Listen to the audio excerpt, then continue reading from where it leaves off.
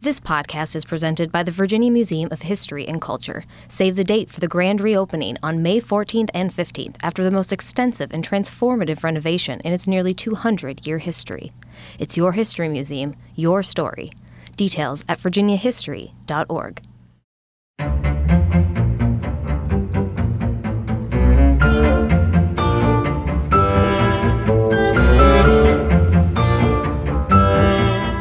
Hello and welcome to episode 2 of season 6 of the How We Got Here podcast. I'm your longtime host, Rachel DePompa. I get to say that, right? After 6 seasons and 2.5 years? You're still listening, and we thank you.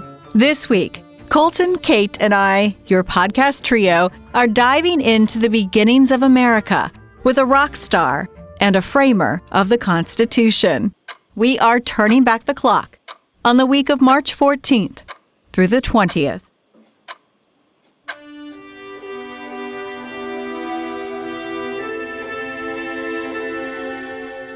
In the short history of the United States, there's one country who comes through for Americans time and time again: France. Name a war, and the French had our backs, especially for the birth of our nation. The country played the ultimate role in the American Revolution, led by rock star French aristocrat, the Marquis de Lafayette. Everybody who meets him remembers him. Gilbert de Mortier was sort of his main first name. And everyone who met him eventually just called him Lafayette. Now, if you are a Hamilton lover, Daveed Diggs' memorable portrayal of the revolutionary hero made him a breakout star of Hamilton's original Broadway cast. And it was art imitating life. Lafayette is arguably one of the biggest breakout stars of the American Revolution. It really is like a rock star. And tens of thousands of people would come out to see him.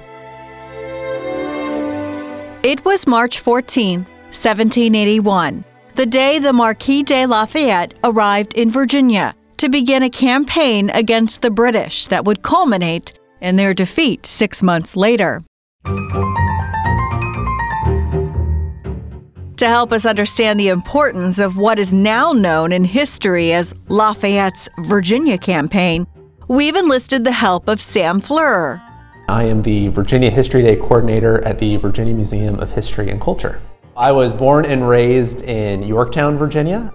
Growing up in Yorktown was hard to miss history. It was all around. My dad would take me on bike rides and runs on the Yorktown battlefield. Had that just very early interest working and volunteering at a local museum in Newport News that just really drew me into wanting to work in museums and teach other people about history. Sam went to William and Mary and studied history. And was lucky enough after college to get a job at the American Civil War Museum here in Richmond as an educator, tour guide. He's been with the Virginia Museum of History and Culture for 2 years now. And by the way, if you think you are occasionally hearing what sounds like a drill in the background at times during our interview, you are. It's the renovations taking place at the museum. Sam Fleurer says, to understand the almost Elvis-like reputation of Lafayette, you have to start from the beginning, at his childhood. Lafayette was definitely born into privilege in France in 1757. His family were one of the wealthiest families in all of France. The men in his family had a long history of being soldiers. His father actually was killed in the 7 Years' War, the last sort of major war between France and England. He was killed by the British in a big battle. Lafayette is 2 when his father dies. Lafayette, as this teenager, had something to prove. He had this lineage that he wanted to step into and prove himself worthy of his family's name. And it helps when you have one of the largest fortunes in the entire country. You get a seat at the table in the 1770s. His mother and then grandparents also die when he's in his teens. So he becomes sort of a man at the age of 13 or 14. And then to add upon his privilege, he marries into an even more influential family. They're not quite as wealthy as Lafayette. So Lafayette brings the wealth, and then his new wife's family brings the political connections and influences. Which means Lafayette finds himself mingling on a regular basis with King Louis XVI and his court at the lavish Versailles.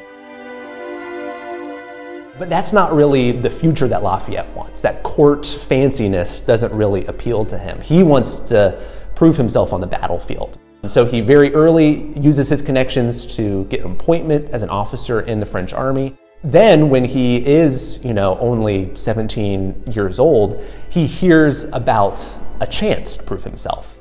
His chance is the burgeoning revolution in the British colonies. It's 1775, very early in the fight.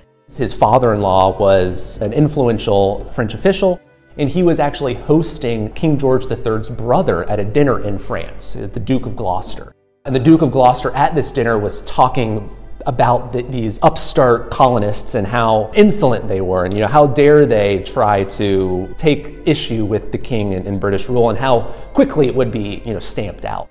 And Lafayette heard him talk about this and was immediately taken by it.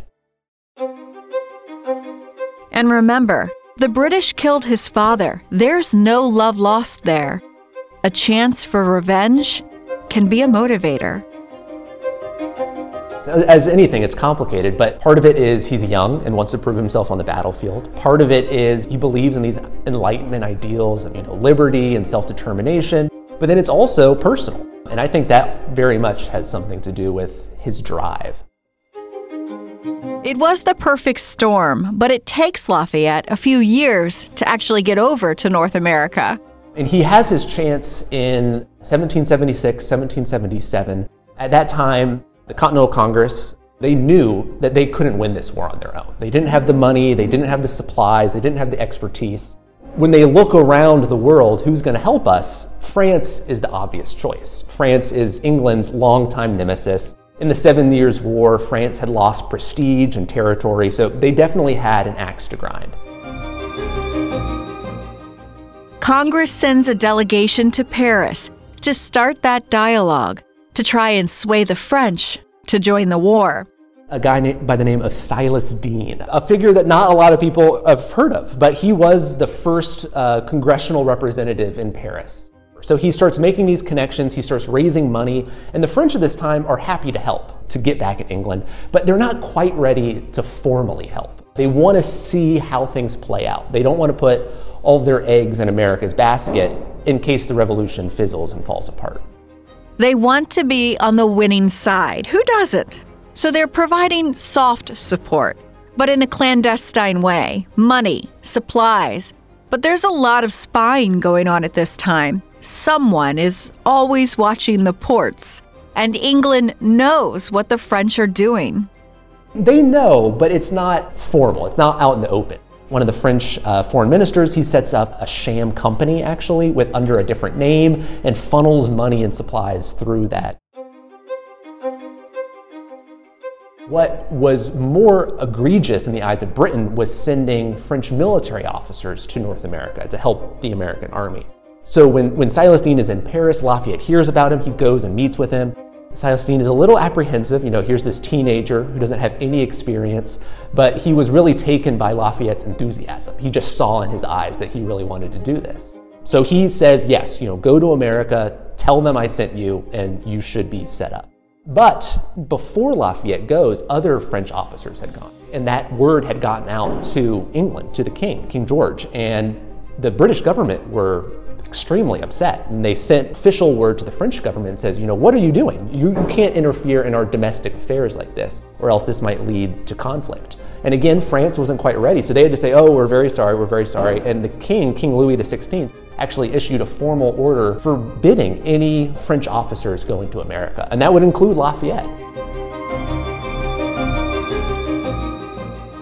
So the king is telling Lafayette he can't go. But we're talking about a 19-year-old, and not only that, but a 19-year-old with one of the biggest checkbooks in France. So Lafayette simply purchases his own ship, supplies it, fills it with him and some other French fellow officer friends, and he disobeys the king's orders, and he sails anyways. He actually leaves France without telling his family, without telling his wife, because he knows with their connections to the king, they were not going to let him go.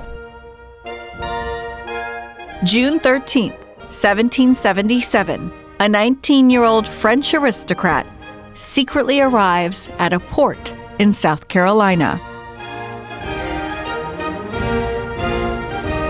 Him and his fellow officers make the trek up to Philadelphia to meet with Congress. And he introduces himself, says, Silas Deane sent me and said that you needed my help. Well, Congress at first looks at, again, a 19-year-old with no military experience and says, there's the door.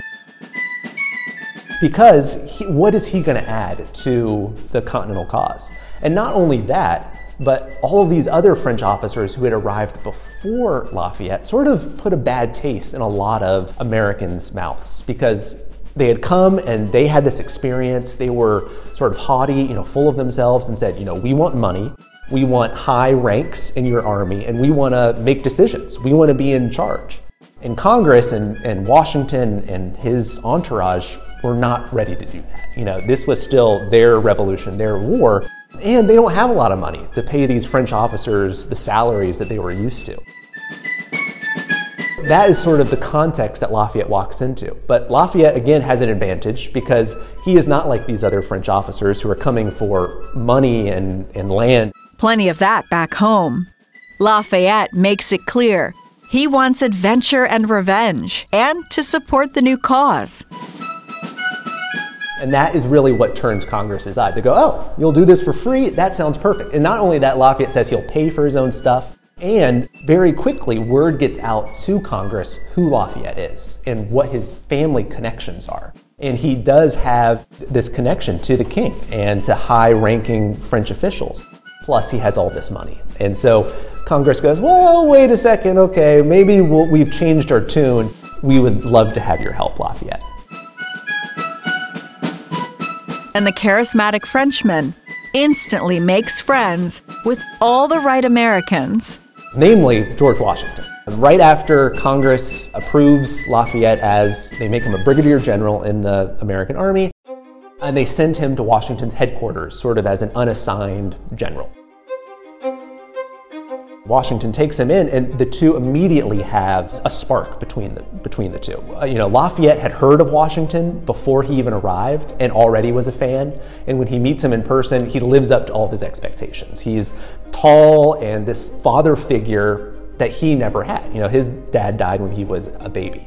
And so he's this, military father figure that really can be a mentor and teach Lafayette all of the things he wants and needs to know about being a soldier and about being brave on the battlefield and making these tough decisions.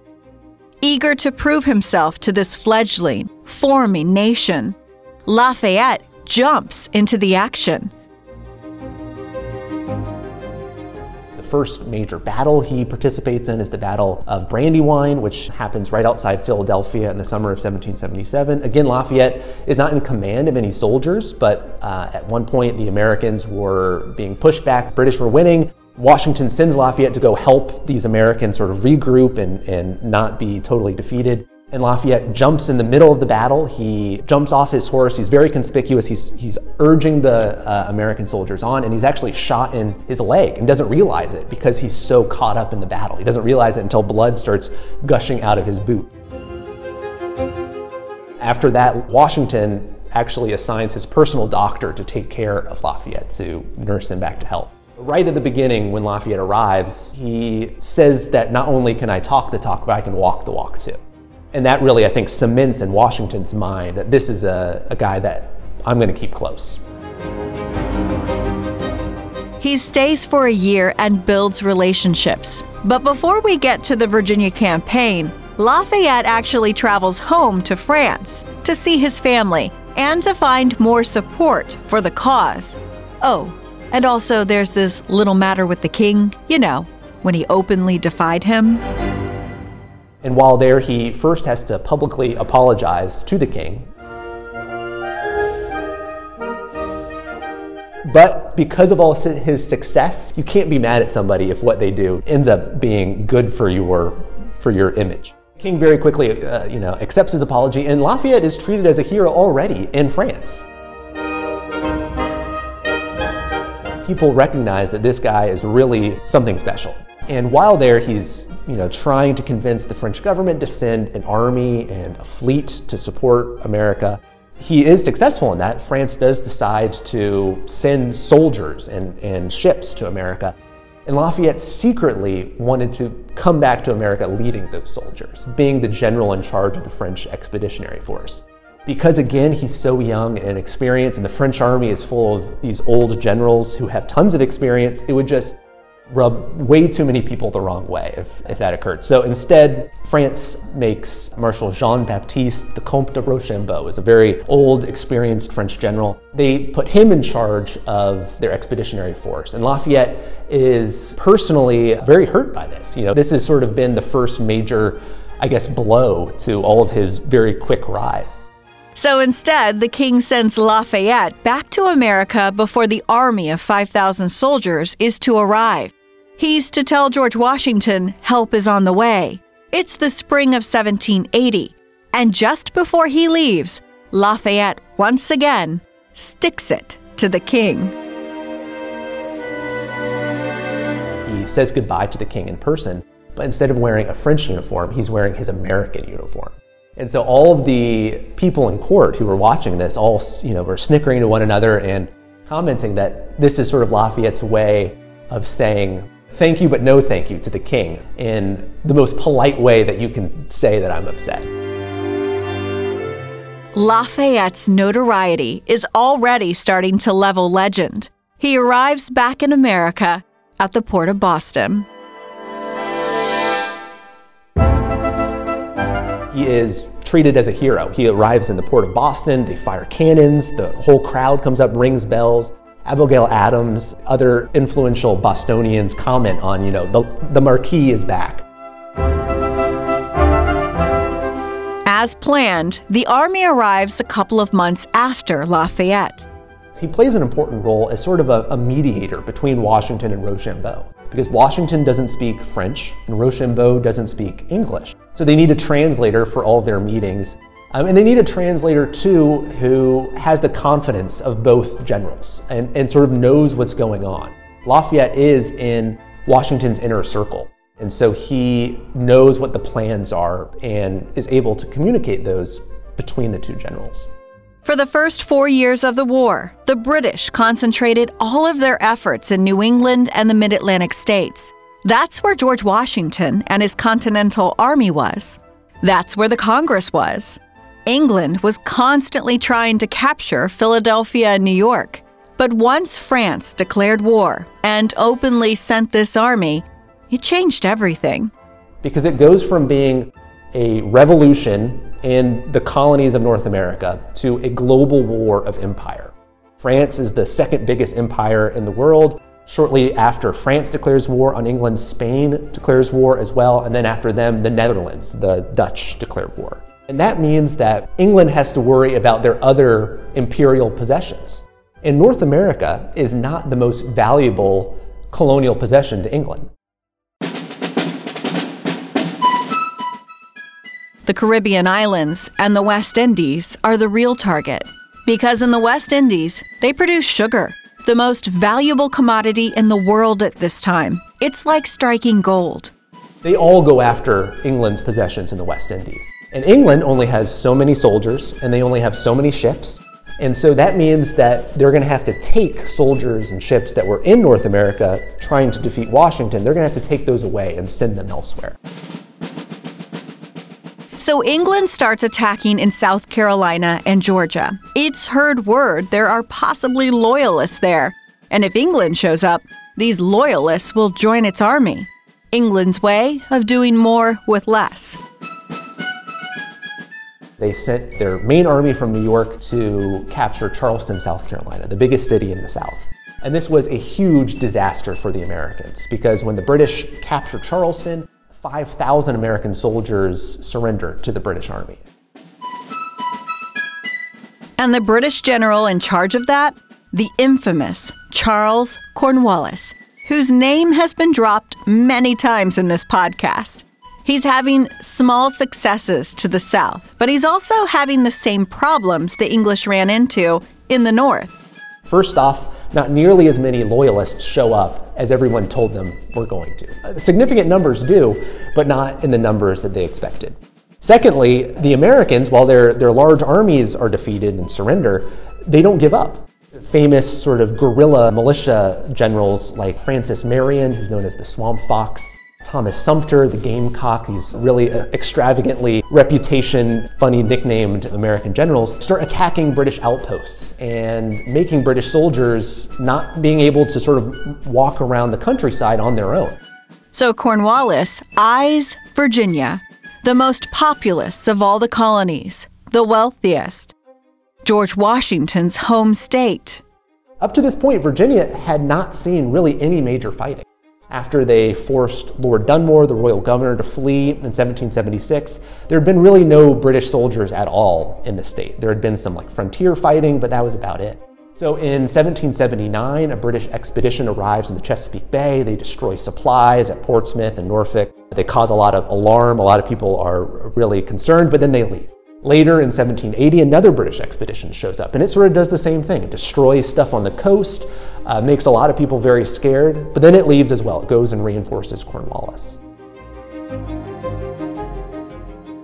But in December of 1780 is when the British come, and they come to stay, for the next 10 months.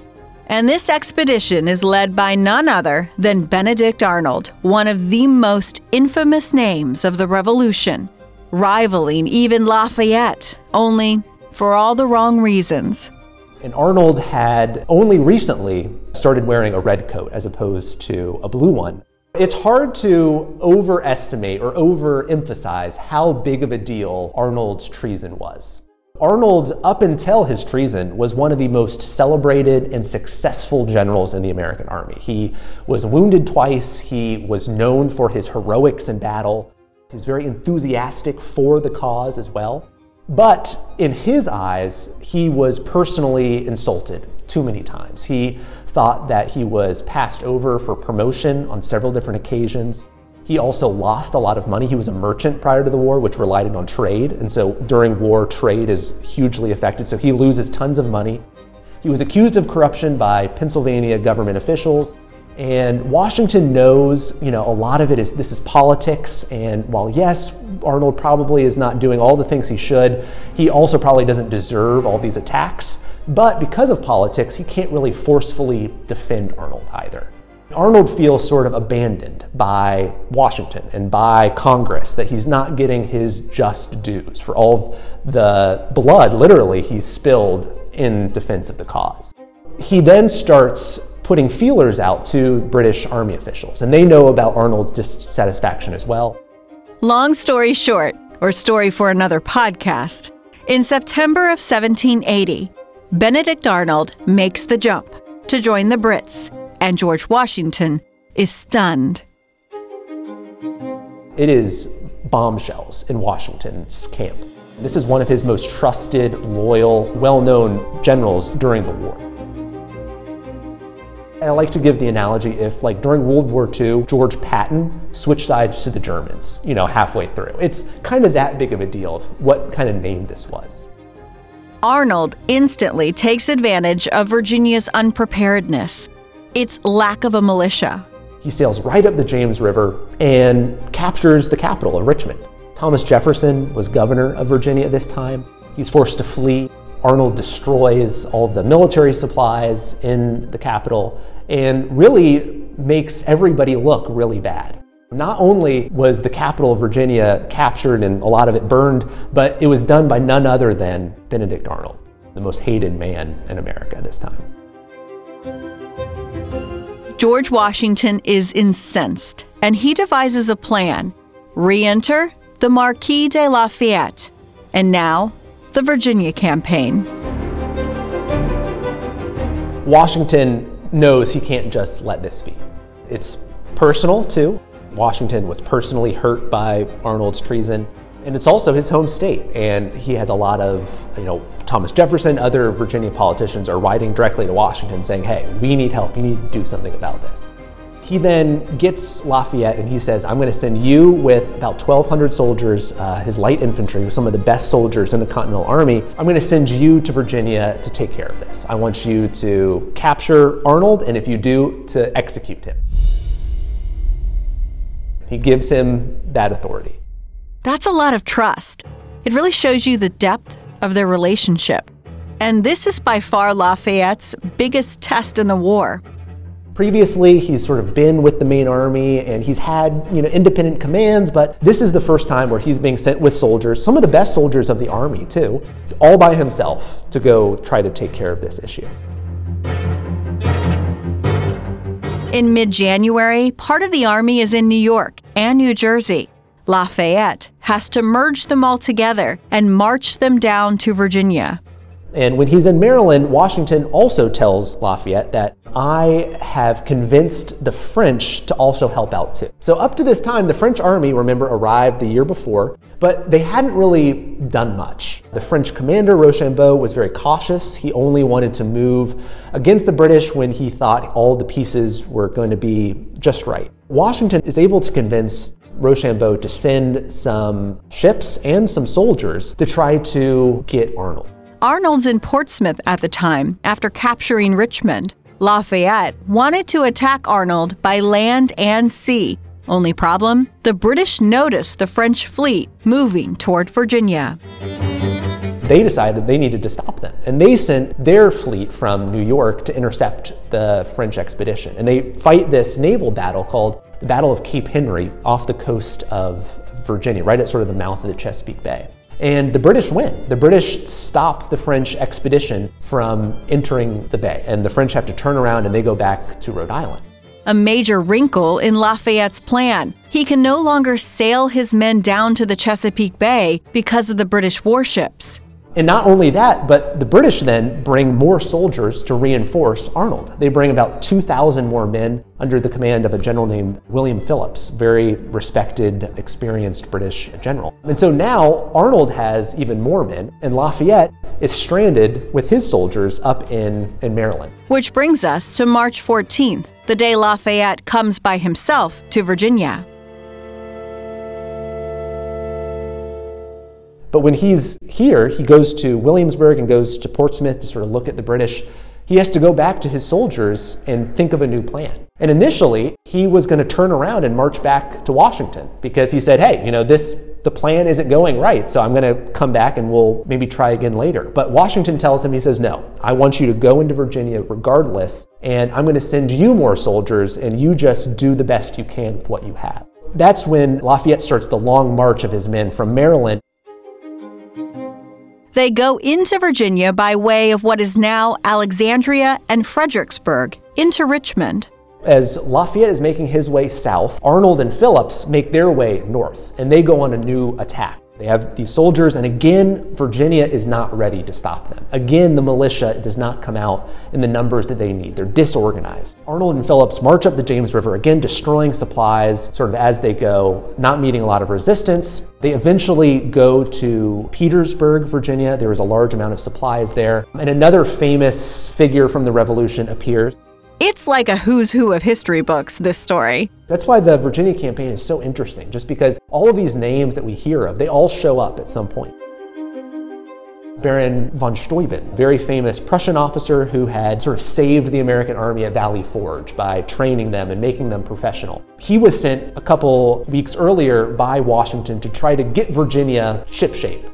And so Steuben has a small army of militia, and they fight Arnold and Phillips at the Battle of Petersburg. And the militia actually prove themselves pretty capable at this battle. They lose, but they make a good showing of it. And they sort of bloody the British a little bit, which raises the morale of Virginia. Arnold and Phillips, they capture Petersburg, they destroy more supplies. Steuben realizes with his small force he can't really do much, so he retreats. And they move north, and Phillips and Arnold are about to cross the James River. They're in Manchester. And they're about to cross the James River and capture Richmond for a second time. In the nick of time, it's one of these just, you can't really plan this. Lafayette shows up on the northern shore. Literally on the same day as the British do on the south shore where they were about to cross, they see Lafayette's men and they see that they're not militia. These are professional Continental soldiers from Washington's army. So they realize, well, we're maybe not quite ready to take Lafayette on here. So they start retreating and they were going to head back to Portsmouth. As they're moving back south, they hear word from Cornwallis.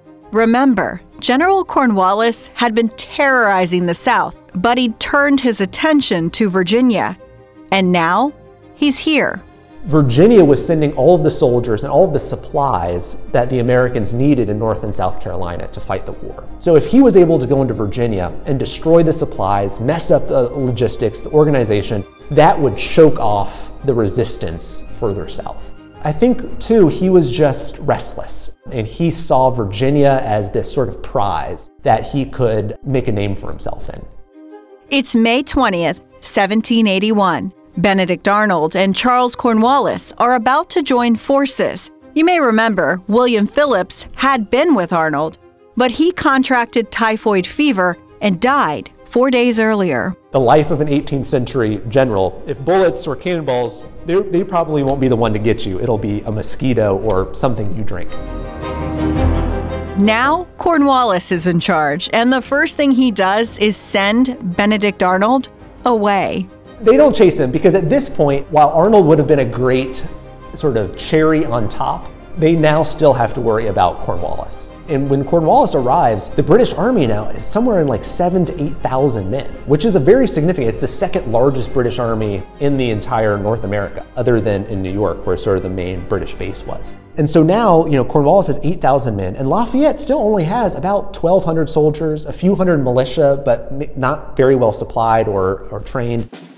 And so Lafayette realizes, well, I really can't do much right now. So he sort of takes a play out of Washington's playbook. And he saw how successful Washington was by keeping his army there, but not risking it in battle, not risking it being destroyed. He retreats northward and stays out of Cornwallis's reach. And Cornwallis realizes, he says, hey, here's Lafayette. It would be great if I could capture and defeat him. But more importantly, why am I here? I am here in Virginia to mess up their supplies, to mess up their logistics. They also messed with Virginia's economy in a great twist of hypocrisy and irony. You have to remember, about 40% of Virginia's population are enslaved, about 200,000 people.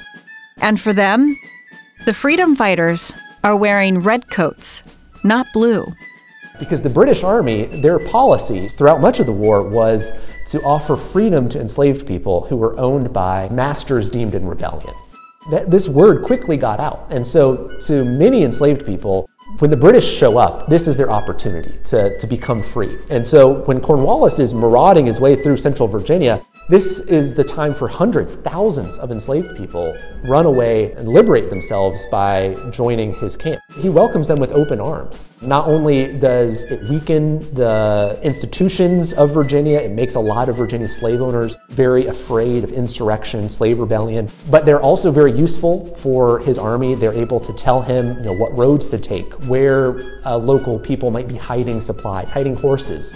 Virginia is renowned for great horses at this time, and so the British Army is able to take up all of these horses from surrounding farms because of the help of enslaved people. At one point, it's estimated, there could be 2,000 to 3,000 African Americans traveling with Cornwallis's army as they're marching through Virginia. That's another, I think, interesting aspect of this campaign. Cornwallis tried to keep his focus on creating havoc in the Commonwealth, destroying supplies, and even trying to capture Thomas Jefferson over in Charlottesville. And Lafayette, again, really can't do anything. But his presence is what's important.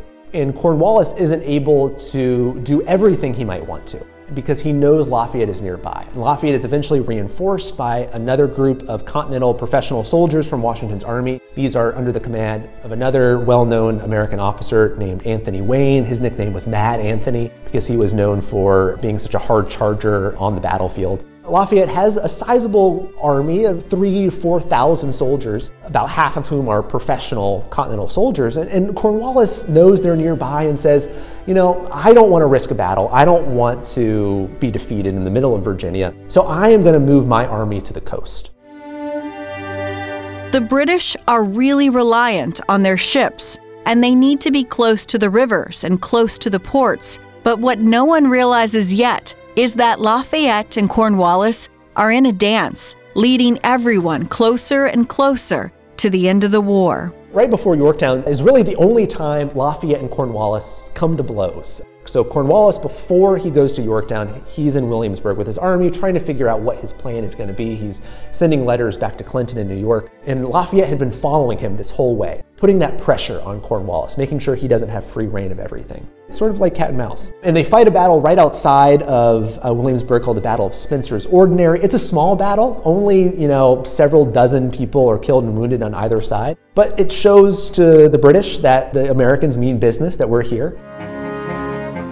They fight again at Green Springs, July 6, 1781. This is on basically the land right around where Jamestown settlement is, where the Yorktown Foundation has their museum. There was a ferry across the James River where they were moving their soldiers across so they could go to Portsmouth. As they were crossing the river, Lafayette saw an opportunity. Cornwallis's army was bigger than his, but if half of it was on the other side of the river, he would have an advantage. But Cornwallis was very smart, and he knew that Lafayette was nearby, and he knew that Lafayette would know that an army crossing a river was vulnerable, so he decided to basically trick Lafayette. And he pretended that most of his army had crossed the river, but he had actually hidden most of it nearby. And so Lafayette looks, and they advance, and they start attacking the British. But right at the last minute, Lafayette sees this hidden British force. And so he is, through some hard fighting, able to get his soldiers out before they're caught by Cornwallis' trap. But Cornwallis definitely teaches Lafayette a lesson, that even though he's this upstart young guy, he still has a lot to learn, I think, about fighting war. Lafayette wrote to Washington about Cornwallis, saying, quote, "This devil, Cornwallis, is much wiser than the other generals with whom I've dealt. He inspires me with a sincere fear, and his name has greatly troubled my sleep. This campaign is a good school for me. God grant that the public does not pay for my lessons." That's Lafayette's famed campaign. A few short months later, the French ships finally show up, and Cornwallis is cornered in Yorktown.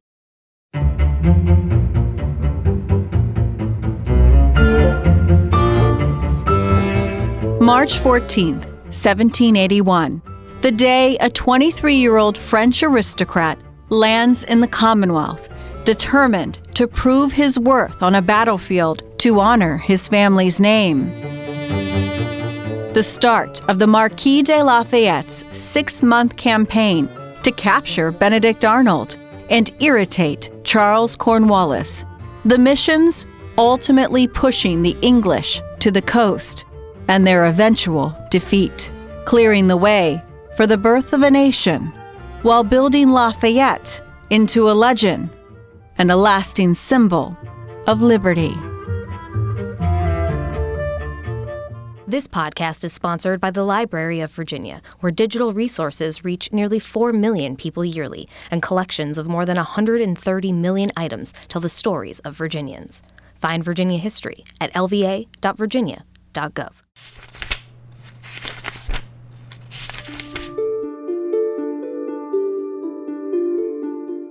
He co-authored the Federalist Papers with Alexander Hamilton. He's the 4th President of the United States. But his most famous title of all may be the Father of the Constitution. This week in history, James Madison was born on March 16, 1751. Wait a minute.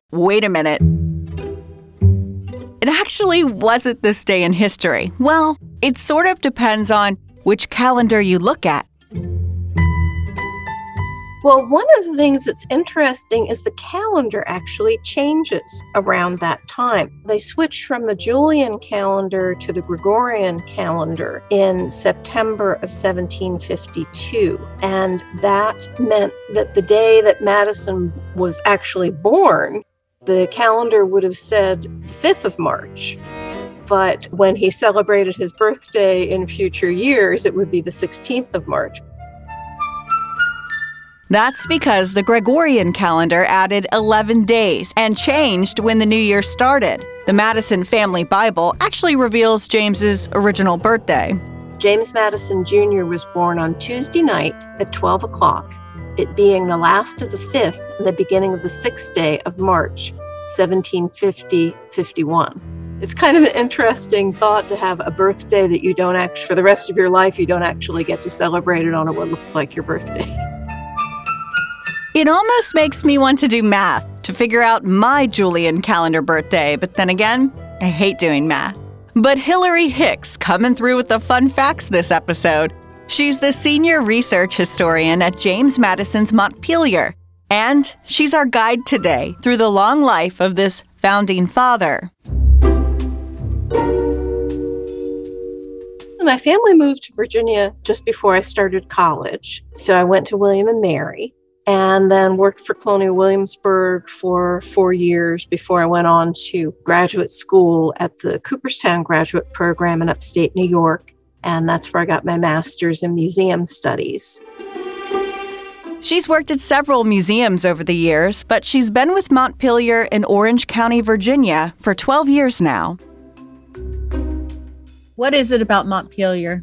It's just a fascinating place and a lot of different kinds of history intersecting here. So, at the beginning, you're learning the basics about James Madison, Dolly Madison, members of the enslaved community. And then the more that I've done research, the more that I've learned about the Madison's friends, the connections within the enslaved community. And the Madisons and the enslaved community, to me now, are just a very rich community and people that I know kind of well at this point. Whatever day in March Madison came into this world, it wasn't at this now famed home. He was born in Belgrove at a historic plantation on U.S. Route 301 in Port Conway, Virginia, modern-day King George County. His mother was Nellie Conway Madison. And this was her first child, and she just wanted to be back with her parents. Her mother probably assisted with the birth. She had other women with her that she would know and feel comfortable with. So it's about 55 miles from Montpelier. This is a family with means and money. Means and money, although James Madison described his forebears as being, his quote is something like, of a respectable but not opulent class. He didn't really see his family as being the tip top of society, but they were doing better than a lot of people were. After his birth, James grew up at Montpelier. We think of Montpelier as being the lifelong home of James Madison, and actually was the home of 3 generations of his family. So his great-great-grandfather, John Madison, who spelled his last name with 2 Ds, he came here about the 1650s and got established in the Tidewater area of Virginia. And then it was John Madison's grandson, Ambrose Madison, who established the plantation here at Montpelier. And then Ambrose was the grandfather of President Madison, James Madison Jr. They eventually dropped the extra D. As for Montpelier, the main crops were tobacco and corn, farmed by more than 300 enslaved men, women, and children, a point we will come back to many times in the telling of Madison's life. And James Madison Sr., the future president's father, he had really a lot of businesses going on, so he would probably think of himself primarily as a planter. But he also had a distillery. He had 3 different stills where he was distilling fruit brandy for sale in the neighborhood, and we can see that in some of his account books. He also had a very sizable blacksmithing operation going on that covered about a 2-acre site. that our archaeologists have excavated and found 4 or 5 different forges. So we think there were 5 or 6 different enslaved blacksmiths working there. And the amount of ironwork they were putting out, tools, either tools that they were making or things they were repairing. In some years, the blacksmithing operation may have been bringing more money into the plantation than the agriculture was. As for what James Madison was like as a child, well, we really don't know. We don't know too much about his younger life, and it's interesting. He writes an autobiographical sketch in his later years, and he skips over an awful lot, what we would probably think would be formative experiences. We know he came from a big family. He was the oldest of 12 children, although there were never 12 at home at any given time. 3 of the 12 died either at birth or in infancy. And then there were 2 children who died during a dysentery epidemic at ages 4 and 7. So there were only 7 who actually lived to adulthood. Their ages were spread out far enough that James Madison Jr. was out in the world back and forth, coming and going from Montpelier when his youngest sister was still very young. In the writings and descriptions of his life, there were also whispers, too, of health issues from the beginning. He seems to have had an issue. Some more recent biographers have suggested that it might have been a form of epilepsy. In his autobiography, he talks about a, quote, discouraging feebleness of his constitution. He seems to have had periods where he describes it as sort of the functions of his sensations being suspended. So not exactly losing consciousness, but being in a state where he's not responsive. That happened some in his younger years. And then he just seemed to be someone who was prone to catching whatever was going around. He had a lot of troubles with different kinds of fevers during his lifetime.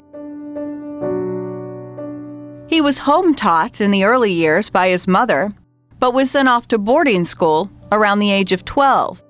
He studies with a man named Donald Robertson. He studies Latin and Greek because that was the basics of a gentleman's education. He learns to read but not to speak French, and that comes up a little bit in his later life. It happens when he's at Princeton, which was also an interesting choice of school for a Virginian. Because usually this time, most Virginians were sending their sons to William and Mary. So a little bit unusual that he chose to go to Princeton. But while at Princeton, he had one of those stories you tell for the rest of your life. It even showed up in his autobiography. It shows up in other people's character sketches of stories they remember him telling. And what happened was that a French visitor came to Princeton, and Dr. Witherspoon, who was the president of the college and could speak French, was not around. And none of the other students had studied French at all. And Madison had learned how to read it, but he didn't know how to speak it. And the man who had taught him was a Scotsman. So if anything, he was trying to pronounce French with a little bit of a Scottish burr. And it apparently was a very embarrassing incident for Madison. And so he says, the meeting took place with this French visitor with a salutation and questions on his part, which though they would have been intelligible to the eye, were perfectly otherwise to the ear. So if he could have seen the visitor's questions written out, he could have answered them, but he couldn't recognize from the sound of it. And he said, the scene was as awkward as possible. But fortunately, after abortive efforts sufficiently repeated, the doctor, Dr. Witherspoon, arrived to the great relief of all the parties, and not a moment lost in the escape of the discomfited interpreter. After college, like a lot of people, Madison was a little adrift, unsure of what direction to take his life. Before he left Princeton, he stayed on a few extra months to study Hebrew, which is kind of an interesting choice.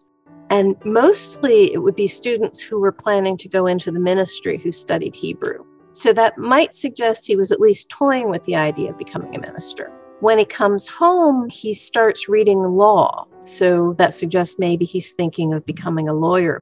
He seems to be having a little bit of a failure to launch. He can't really decide what it is he wants to do.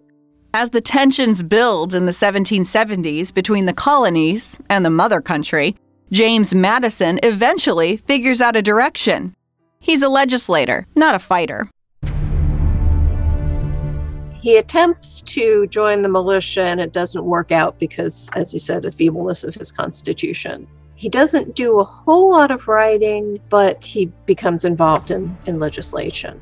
When he was in that 5th Virginia Convention in 1776, one of the things they did, in addition to approving a state constitution for Virginia, they approved George Mason's Virginia Declaration of Rights. And Madison made a small but important change in the wording of that, because Mason's original version said that there should be religious toleration. Now that sounds fine, and we're all supposed to be tolerant of each other. But in the technical sense, at that time when they talked about religious toleration, that meant there would still be a state-supported church, like the Church of England had been, and the other denominations would just be tolerated. And so what Madison said was, no, we need to have full exercise of religious freedom, which really put all the denominations on the same footing. It separated church and state and left people the option to participate in some form of religion or not to participate in religion. So he's the reason we have the separation of church and state. He's a big part of the reason. In that convention, Madison would really find his calling: politics and government. Unfortunately, he's lacking in one area politicians usually excel: public speaking. James Madison is not a great orator. Not a bit. In fact, some people had trouble hearing him when he got up in the legislature to speak.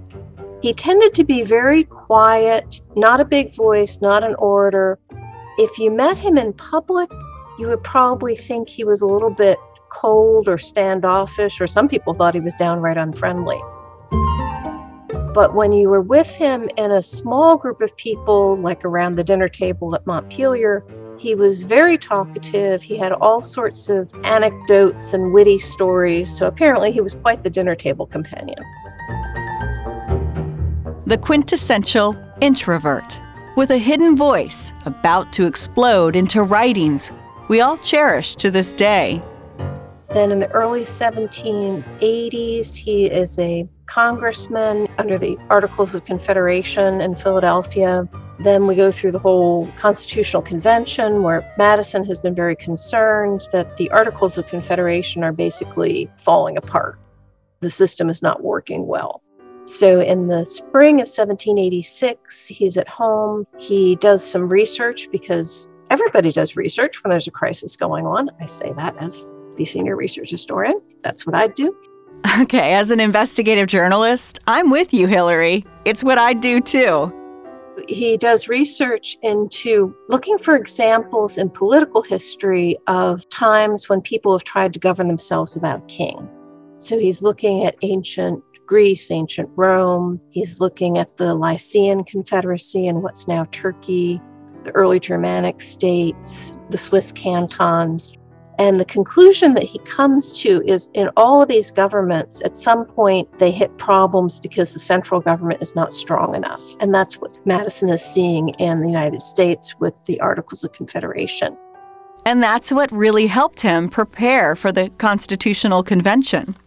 He does a lot of strategizing where he makes sure that George Washington attends the Constitutional Convention, which at that time is just referred to as the Federal Convention, because officially they're just fixing the Articles of Confederation. They haven't really committed to writing a new constitution. Madison arrives early so that he can talk with other members of the Virginia delegation and get them on board with his ideas. Since he's not that great of a speaker, he gets one of the other Virginia delegates, Edmund Randolph, to present his ideas in the convention. Madison's ideas become known as the Virginia Plan. I know you studied that in high school at some point, but Hillary's got the Cliff Notes. Did I just date myself with that reference? Should I say Hillary's got Google?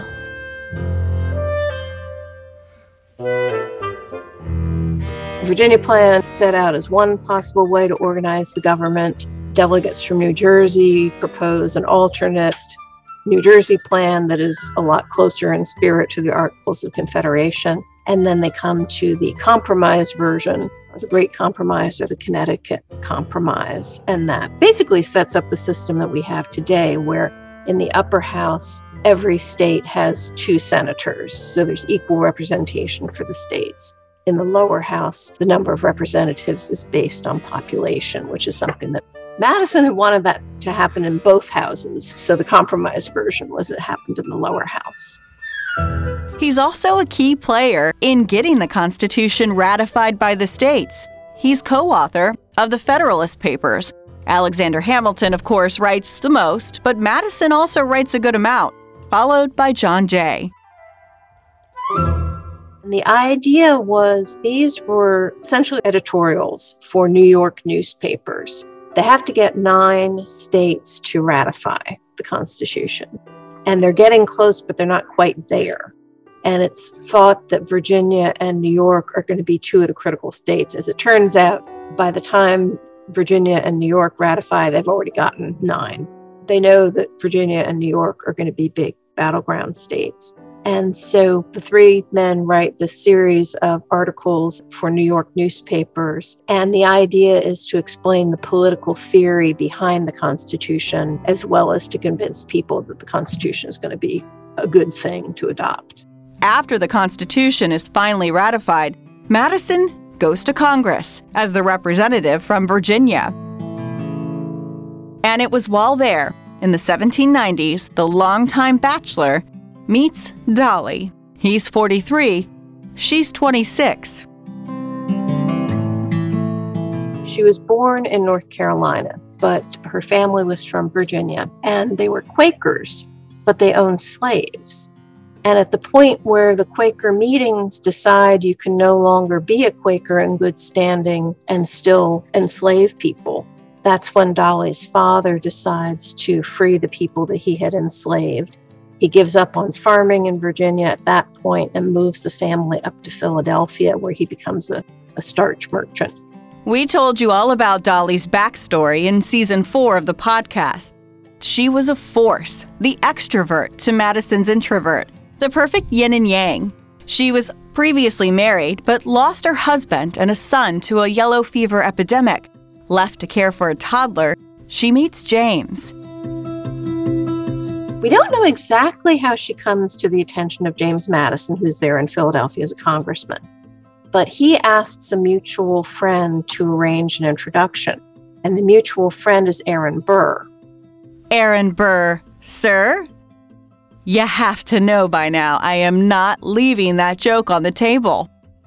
I just don't have it in me to walk away from a good Hamilton reference. So Madison knew Burr from their time together at Princeton. Burr knew Dolly's family because Dolly's mother had operated a boarding house at one point. So Burr makes the introduction, they court for a few months, and then they get married. Besides Dolly, there's another important relationship in his life. His friendship with fellow Virginian Thomas Jefferson is legendary. It starts in the Williamsburg years. So they know each other slightly when Madison first is elected to office. But where they really become close is when Jefferson is governor of Virginia and Madison is serving on the governor's council. And that seems to be the beginning of really being close friends. And then their friendship lasts a good 50 years or so up until the end of Jefferson's life. When Jefferson establishes the University of Virginia, not far from Montpelier, it's Madison who joins the Board of Visitors. And they're talking about what kinds of political history they want to teach. The Federalist Papers is among the things they want to introduce students to. They have a really interesting relationship, and people tend to assume that Jefferson's the leader and Madison's the follower.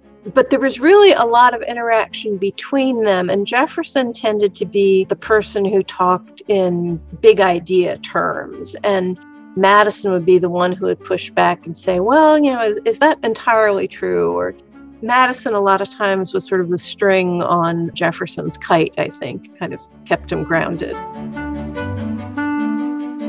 Madison would succeed Jefferson as the 4th president of the United States. He took the office at the age of 58 and served 2 terms. His first election was a hard-fought battle. So it was a little bit of a referendum on Jefferson. One of the things that was very much helpful to him in getting the nomination was actually the influence of Dolley, because to get the nomination of his party, he had to defeat George Clinton. And Clinton was a widower, didn't have anyone functioning as a hostess for him in the way that Dolley was functioning as a hostess for Madison. As president, Madison initiated the War of 1812.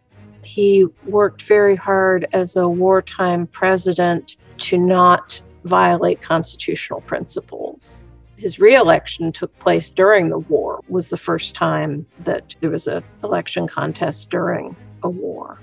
Overall, I don't think his presidency is the most significant part in his political career. I think his role in the Constitutional Convention was really more significant long term.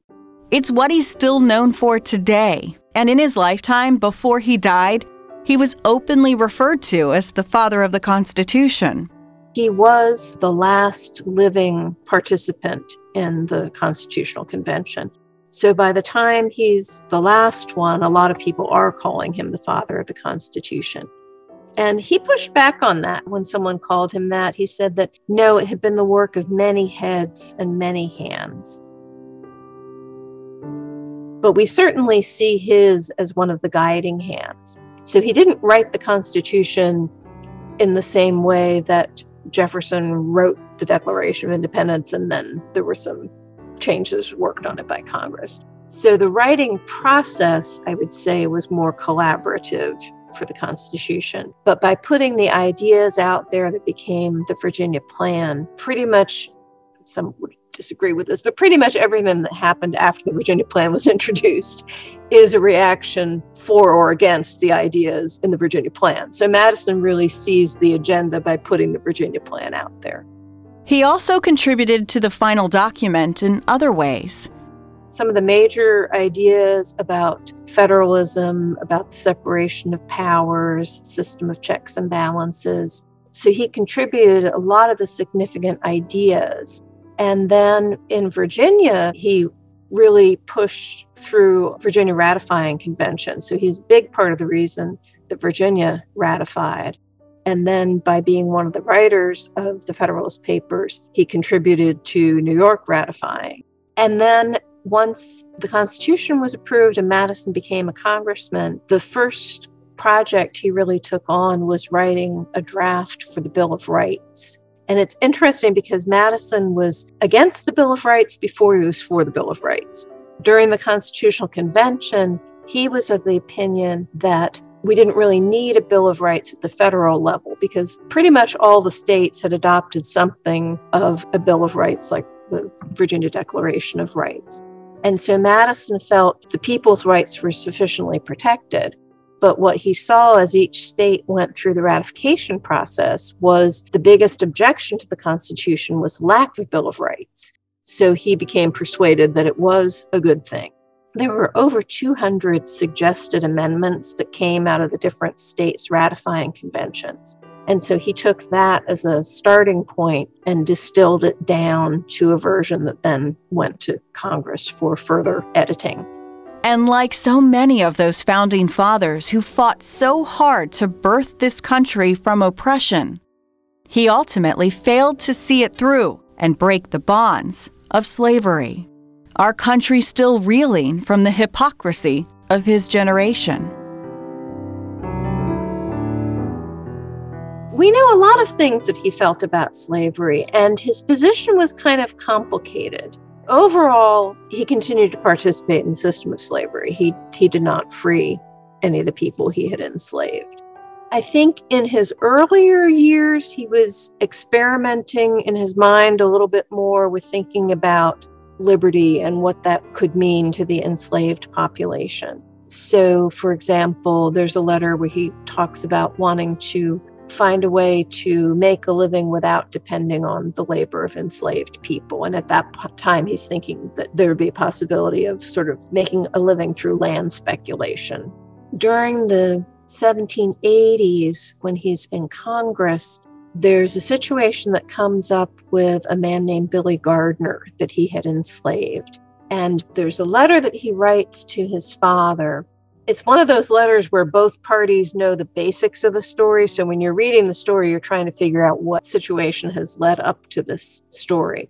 And so it seems that Billy may have run away and that Madison is trying to figure out, well, now what am I going to do now that he's back again? What often happened, particularly at Montpelier, if someone ran away, a punishment might be to sell that person. And Madison is saying, well, he doesn't want to sell Billy just for having coveted the liberty for which we've shed so much blood. He sees the conflict between his beliefs about liberty and enslaving men and women, and yet nothing really changes. And what he ends up doing is sort of an interesting middle way that he finds. He decides he's not going to sell Billy and continue for him to be in slavery. He's going to sell him in Philadelphia because there's a law against long-term servitude. So he's selling him into some form of short-term servitude, knowing that he's going to become free eventually. He's taking a lower price for Billy than if he sold them into continued servitude. But he's also not just giving him his freedom. In his later years, once he inherits Montpelier, he falls directly back into the pattern. Basically, people are raising crops with enslaved labor, and that's how they're making their income. I think he makes some effort to treat people, as he would say, humanely, which is not the same thing as saying he was a good slave owner. He tended not to use physical punishments, but certainly the threat of being sold is a huge punishment. His cruelty, you could argue, is worse than a whip. It literally breaks the heart. You are separating mothers from children, husbands from wives, sisters and brothers, forever. That's one of the things that sometimes we don't stop to think about in slavery. It's not just about, is somebody feeding you? Is somebody clothing you? It's, do you have the choice to be with your family, be with the people you want to be with? So Madison, he feels that slavery is wrong. He continues to practice slavery. He becomes involved in a movement called the colonization movement, where it's kind of a proposed long-term solution to slavery, where gradually enslaved people would be emancipated and then they would be relocated, possibly in the American West, more likely in Africa. And he sees that as a potential solution, which even at the time was kind of an iffy idea. And one of the people that he talked to, someone who came to visit Montpelier, was Harriet Martineau, and she was a British abolitionist. She talked with Madison a lot about slavery and abolition and the colonization movement. And she said something to the effect of how such a mind as his could see this as a solution. It was just beyond what she could fathom. That's what always fascinates me whenever we talk about these great men who shaped and created this country. The contradictions.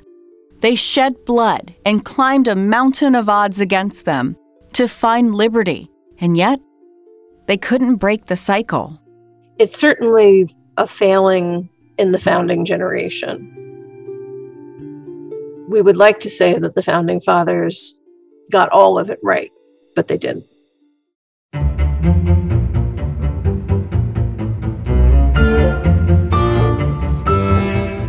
March 16th, 1751, or the 5th, James Madison, the father of the Constitution, the architect of the Bill of Rights, was born.